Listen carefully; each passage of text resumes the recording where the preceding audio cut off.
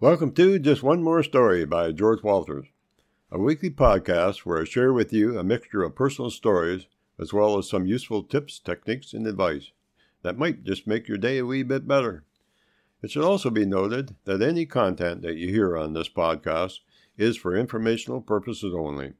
In other words, all the views and information expressed here on this podcast are my own, and not the views of anyone else. And while I strive for accuracy, I can and will be wrong at times, as any honest human will have to admit.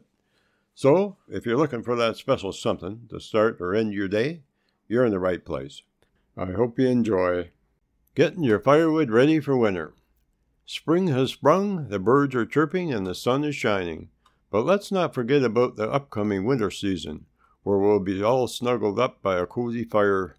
That means it's time to start preparing your firewood. In this podcast, I'll give you some tips on how to cut, split, and store your firewood so it dries properly, as well as the best kind of trees to use for your firewood. And I'll try to keep it lighthearted and fun with some humor thrown in. First, let's talk about the best kind of trees to use for firewood. What you want to look for are hardwoods like maple, oak, birch, and ash. Softwoods like spruce and pine are also good options, but they don't burn as long or produce as much heat as the hardwoods do. Plus, softwoods can create more creosote buildup in your chimney, so if you use them, you want to make sure you have it clean regularly. Now let's move on to cutting and splitting your firewood. If you're using a chainsaw, make sure it is in good working condition and you have the proper safety equipment. And if you're not comfortable using a chainsaw, don't hesitate to hire a professional. Safety first, folks. Now once you got your firewood cut, it's time to split it. This is where the real fun begins. As the saying goes, chop your own wood and it will warm you twice. Once from physical exertion and again from the cozy flames. But let's get real, it's not always that easy. Now to get started with splitting in things, if you're anything like me, you might want to do some warm-up stretches to avoid throwing your back out. Once you're limbered up, find a sturdy chopping block that's not already being used as a rodent habitat. You'll also need a splitting maul or axe, preferably one that doesn't have a name like Widowmaker. Now, select a piece of wood and place it on the block with one end facing up. Take a deep breath, channel your inner lumberjack, and swing that maul like you're trying to impress a room full of supermodels. If all goes well, you'll have a pile of firewood that would make Paul Bunyan proud. And if not, well, at least you got a good workout and a chance to practice your curse words. Just be sure to wear eye protection, unless you're into that whole pirate with an eye patch look. Now once you got your firewood split, it's time to store it. The key to drying your firewood properly is to keep it up off the ground. Expose it to as much sun and wind as possible.